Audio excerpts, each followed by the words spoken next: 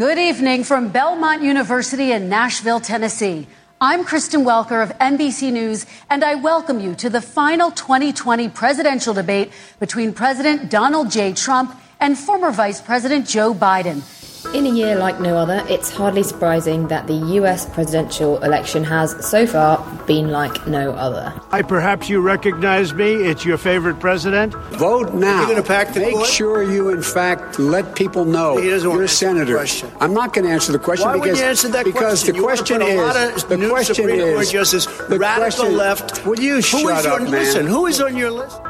The next US president, leader of the free world, is going to be one of these two men. That really is a terrifying thought. But should we in the UK really be interested? And what do the promises being made by both candidates really mean for the economy and investments in the coming months? I'm John Human. And I'm Megan Boxall, and this is Not Your Normal Finance Show.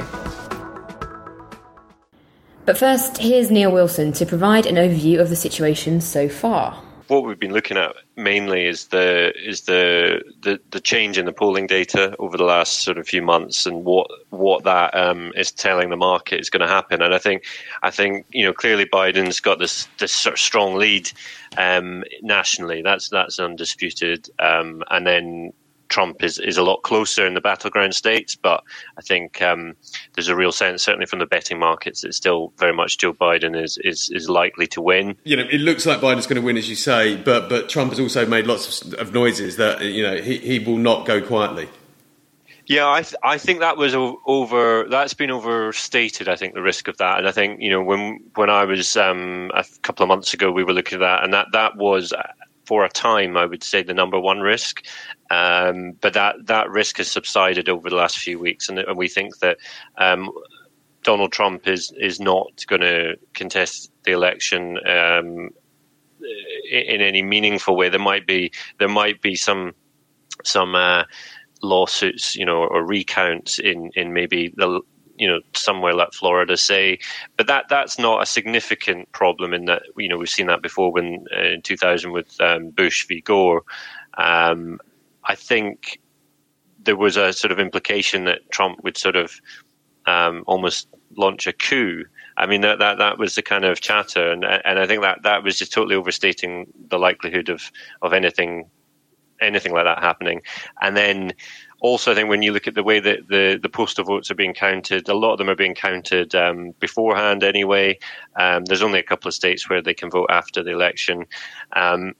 And we think that probably the only state where the demographics are such that, and our friends at Blonde Money did some research on this for us, and they said that the demographics are such that only Florida really presents a real risk of a real contest happening where there's a disputed result. I mean, polls have got it wrong in the past. I mean, they got it wrong when Trump came to power 4 years ago. The polls got it wrong on Brexit. Is there a chance that the polls have got it wrong again? I think the polls are better. They're better than they used to be. They're more accurate. But yeah, there's definitely a chance there. And I think that if you look in the key battlegrounds, there's certainly getting to the point within a margin. You're within the margin for error area, around 4 points difference. And Donald Trump was at this stage in 2016. Donald Trump was about 4 points behind Hillary Clinton in the battleground states, which is where he is now. So there is a chance. I think I think what's on Biden's side is probably that there's a lot more people voting this time. The Democrats have got the vote out, and they're already queuing. I was watching the news last night, and in Florida, they're queuing for hours round multiple blocks to cast their votes already, and this is like 10 days before the election. So I think there's a significantly higher turnout for predominantly for Democrats, and I think that will probably be a factor. But there's a part of me that always thinks that Donald Trump's just going to pull it out of the bag somehow. Yeah, I mean, he has had a bit of a shocker of a campaign, really. I mean, although you may argue that it's not his fault that he contracted COVID, his handling of the crisis has been sort of somewhat all over the place. But and the first debate was obviously a shambles. The debate last night was much better, and the consensus was that sort of Trump won that. Has he got that potential to pull it out of the bag, or has he simply left it too late? I think he does. I mean, when we talk about sort of what we think is going to happen versus what we feel is going to happen, it's always tricky. But I have a feeling that Trump could win, and that's not based on data, obviously, because the data is telling us otherwise. It's just based on a sense that, as last time, I think there's probably a significant portion of people in the United States who would not admit to voting for Donald Trump right now, and that will be a factor. And I think there might be a lot of people who will quietly vote for Donald Trump without admitting it. Thanks, Neil. Now we're going to run through 3 of the areas which both of the candidates differ in opinions. First, the economy and the recovery from coronavirus. We built the greatest economy in history. We closed it down because of the China plague. When the plague came in, we closed it down, which was very hard psychologically to do. He didn't think we should close it down, and he was wrong. When you start shutting it down, you take a look at what's happening at some of your Democrat-run states where they have these tough shutdowns. They're hurting people. People know what to do. They can social distance. They can wash their hands. They can wear masks. They can do whatever they want. But they got to open these states up. You folks living in Scranton and Claymont and all the small towns and working class towns in America, how well are you doing? I'm running as a proud Democrat, but I'm going to be an American president. I don't see red states and blue states. What I see is American, United States. And folks, every single state out there finds themselves in trouble. They're going to start laying off, whether they're red or blue, cops, firefighters, first responders, because they have to balance their budget. And the founders were smart. They allowed the federal government to deficit spend to compensate for the United States of America. So, a lot of conflicting opinions there. Here's Neil Wilson to explain what it all means. Increasingly, what we've seen is the chance of a blue wave happening, that they'll take the Senate, that the Democrats will also take the Senate as well. And there's obviously big market implications for that. And I think it's been interesting to see sort of in the news and the kind of the analyst comments and so on that I think it was Bank of America came out a few weeks ago with something saying that a blue wave had suddenly become this sort of consensus bullish catalyst. So the idea that suddenly you get loads and loads of stimulus from Congress. You know, you've got a united Congress, White House, everyone's singing from the same hymn sheet. They're going to unleash a vast amount of stimulus, COVID stimulus, and then also massive spending plans as well. And that will juice the economy, and that will juice stock markets. But then that's kind of overlooked some of the key risks that we still think are in the market, for the market, and particularly for equities, that would come from a Joe Biden Democrat tax plans, which could significantly increase volatility after the election and could significantly reduce the upside for US stocks. Okay, you mentioned earlier that as it looked more likely that Biden would triumph, that we potentially have this blue wave, that the market, which had initially obviously looked at the Democrats as some kind of threat to American prosperity and the continued performance of its stock markets, has actually switched that narrative. Are people just making up narratives to suit what's happening at the time now, to kind of support the continued bullish view of stock markets? I think fundamentally, yeah, that's it. There's a lot of narratives being made up to suit. I think that's entirely accurate. I mean, the thing is that with the way that the Fed sits and the amount of stimulus that is undoubtedly coming, whether it's Republican or Democrat, it's a vast amount that we're talking about, and it's very supportive to equity markets to keep the cost of cash down and to inject that kind of amount of money into the system. There's nowhere else for it to go except equities. But I think the problem with the Biden and blue wave, as I say, is the tax. I mean, the capital gains tax increase that could happen. You're looking at it going from, I think it's around 20% up to 40% or something like that.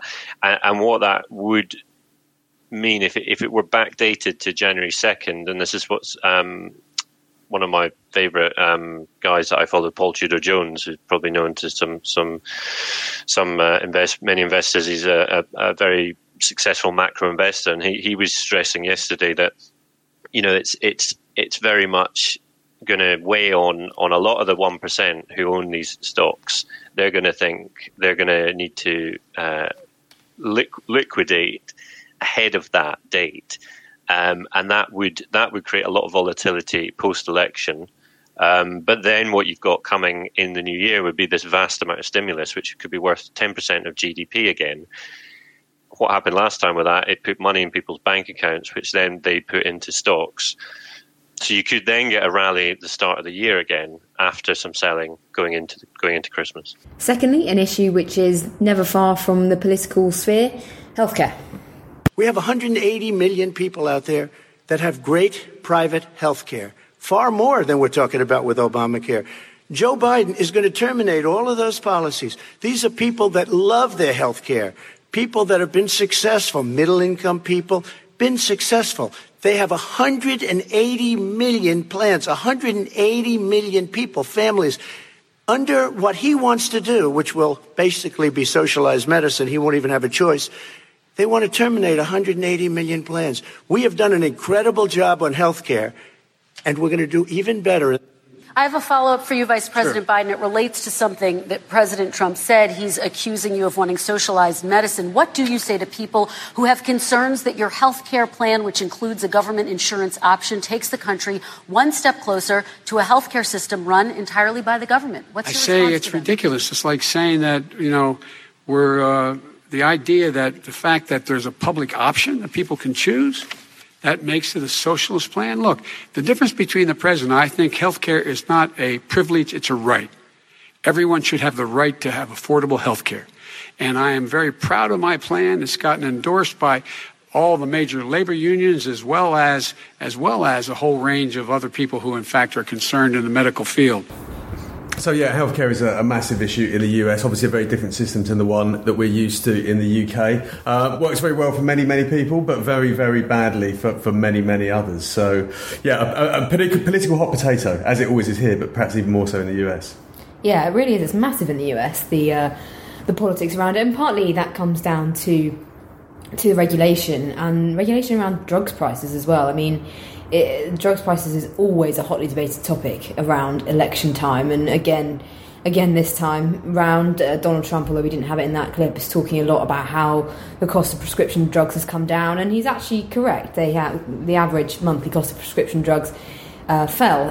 It fell 0.3%, not very much, but it has fallen under his leadership. Yeah, but I think Joe Biden wants it to fall even further, and that was something that he actually brought up in the debate. He wants insurance premiums reduced. He wants drug prices reduced further by opening up competition a bit more. So yeah, there are potentially some pain to come for the healthcare industry if the Democrats get in. This is something that's said every time, though, I know. And they haven't really had much success. And that's something that actually Lauren talks about in her history piece this week on funding the president, the fact that the pharmaceutical industry always has a little bit of funding going on for both presidential candidates means that they do find it really difficult to regulate the industry because they're being bankrolled by the pharmaceutical industry. But yeah, that's one of the reasons why time after time again the US struggles to control drugs prices in a way that the UK manages to do. Yeah, as we discussed in our cover feature this week. And in fact, we looked at lots of comparisons of international healthcare systems this week, including the US. And actually, on a lot of metrics, the US system looks absolutely terrible. Yeah, which is really extraordinary considering how much they spend on it. Well, they spend a lot more than anyone else per capita, about $10,000. The UK, by comparison, spends about $4,000 funding the NHS largely. Life expectancy is shorter. They have more adults with multiple chronic conditions, the most obese nation in the world. This is not an advert for a working healthcare system, really. No, it's really, really not. And I suppose that's a reason why, it comes back as well to what we talked about in our feature in terms of what is healthcare, and the US struggles because it does have an extremely overweight and extremely unhealthy population. It's difficult to care for people who need so much of it, and in the US they really do. Absolutely. Perhaps it's, as we discussed in the feature, not the healthcare system that the answer is, but healthcare, but lifestyle choices. Yes, absolutely, which I think maybe is probably out of the hands of both of these candidates. I don't really hear them talking much about lifestyle choices. It's maybe a slightly controversial topic in a nation which is so overweight, and actually a lot of the states that really matter, Florida for example, it's not a particularly healthy state, so they're unlikely to go around starting to preach about healthy living when they rely so much on voters in those crucial swing states. Healthcare is not something realistically that's going to be resolved by the next president, if ever, in the US. I would agree with that. And finally, perhaps the most divisive topic of them all, climate change. Climate change, climate warming, global warming is an existential threat to humanity. We have a moral obligation to deal with it. And we're told by all the leading scientists in the world we don't have much time. So we have the Trillion Trees program. We have so many different programs. I do love the environment, but what I want is the cleanest, crystal clear water. Look at China, how filthy it is. Look at Russia. Look at India. It's filthy. The air is filthy. The Paris Accord, I took us out because we were going to have to spend trillions of dollars, and we were treated very unfairly. When they put us in there, they did us a great disservice. They were going to take away our businesses. I will not sacrifice tens of millions of jobs, thousands and thousands of companies because of the Paris Accord. The Green New Deal will pay for itself as we move forward. We're not going to build plants that, in fact, are great polluting plants. So do you support the Green New Deal? Pardon me? Do you support? No, I don't support the Green New Deal. Oh, you don't? Oh, well, that's a big statement. I support... Okay, I'm going to play devil's advocate here and say that Donald Trump actually does make some relatively sensible points about the fact that Russia and China and India are the world's biggest polluters, and the biggest climate issues that the world is facing are actually out of his hands. Yeah, I think that is true to a large extent. However, he has to accept that America itself is a very large economy, has some very heavy industries there, has a very large extractive industry, both mining, hydrocarbons, fracking, for example, a very contentious industry, which many have accused of environmental damage over the years. And obviously just a very large number of consumers driving cars and consuming goods. So, yeah, America has to play its part as well. And obviously we know that it refused to sign up to the Paris Climate Accord, which was many criticised Donald Trump for. Yeah, well, and that's something that he's sticking to his guns with, and that's a lot about how much being part of the Paris Climate Agreement would cost America, and how his argument is that he could spend that money more wisely on American industry and making American industry cleaner. But yeah, you're right. He's not doing very much to make the US any cleaner, and maybe that is because he is a bit of a climate change denier, perhaps. I mean, I think what his main concern is that if you impose heavy environmental regulation on business, that you will essentially put thousands and thousands of jobs at risk. And actually, as we see here as well, it's very easy to talk about greening your country. It's very easy for politicians to stand up and say, we're going to run everything off solar, we're going to all be driving electric cars. Actually making that a reality is very, very different. Yeah, it definitely is. And that's something that Joe Biden maybe gets a little bit confused about when he talks about the Green New Deal. He said the Green New Deal calls for the elimination of non-renewables. It actually doesn't. The Green New Deal, which is proposed by the left wing of the Democrat Party, they actually want net zero emissions, which is a different thing to no non-renewables. Net zero emissions is a more doable target, and that's more about making sure that the energy that you are, the bad energy that you are emitting is being offset by other good initiatives. Non-renewables, if you eliminated non-renewables by 2030, you probably wouldn't have an airline industry. So that is a little bit or silly. A shipping industry, or a fashion industry. Or anything. So, he's wrong that that's what the Green New Deal is proposing, but he is potentially right in taking a slightly more central view and a slightly more sensible view that we are not going to eliminate this waste immediately, because it's just not something that the modern world can live without. Yeah, but this is an economic problem, really. This does tie into the economy.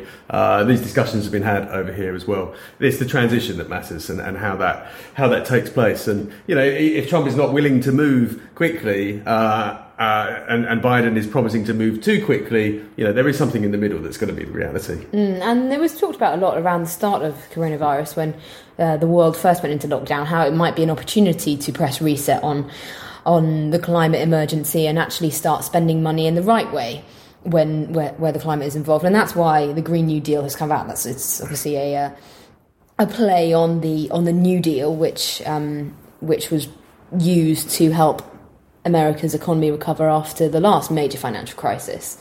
And perhaps it is a sensible plan to think about. We are in a period of recovery, or America will be in a period of recovery anyway in the coming 4 years. Is it a time to start really pushing for major environmental change? Yeah, I do wonder how many voters actually care, though.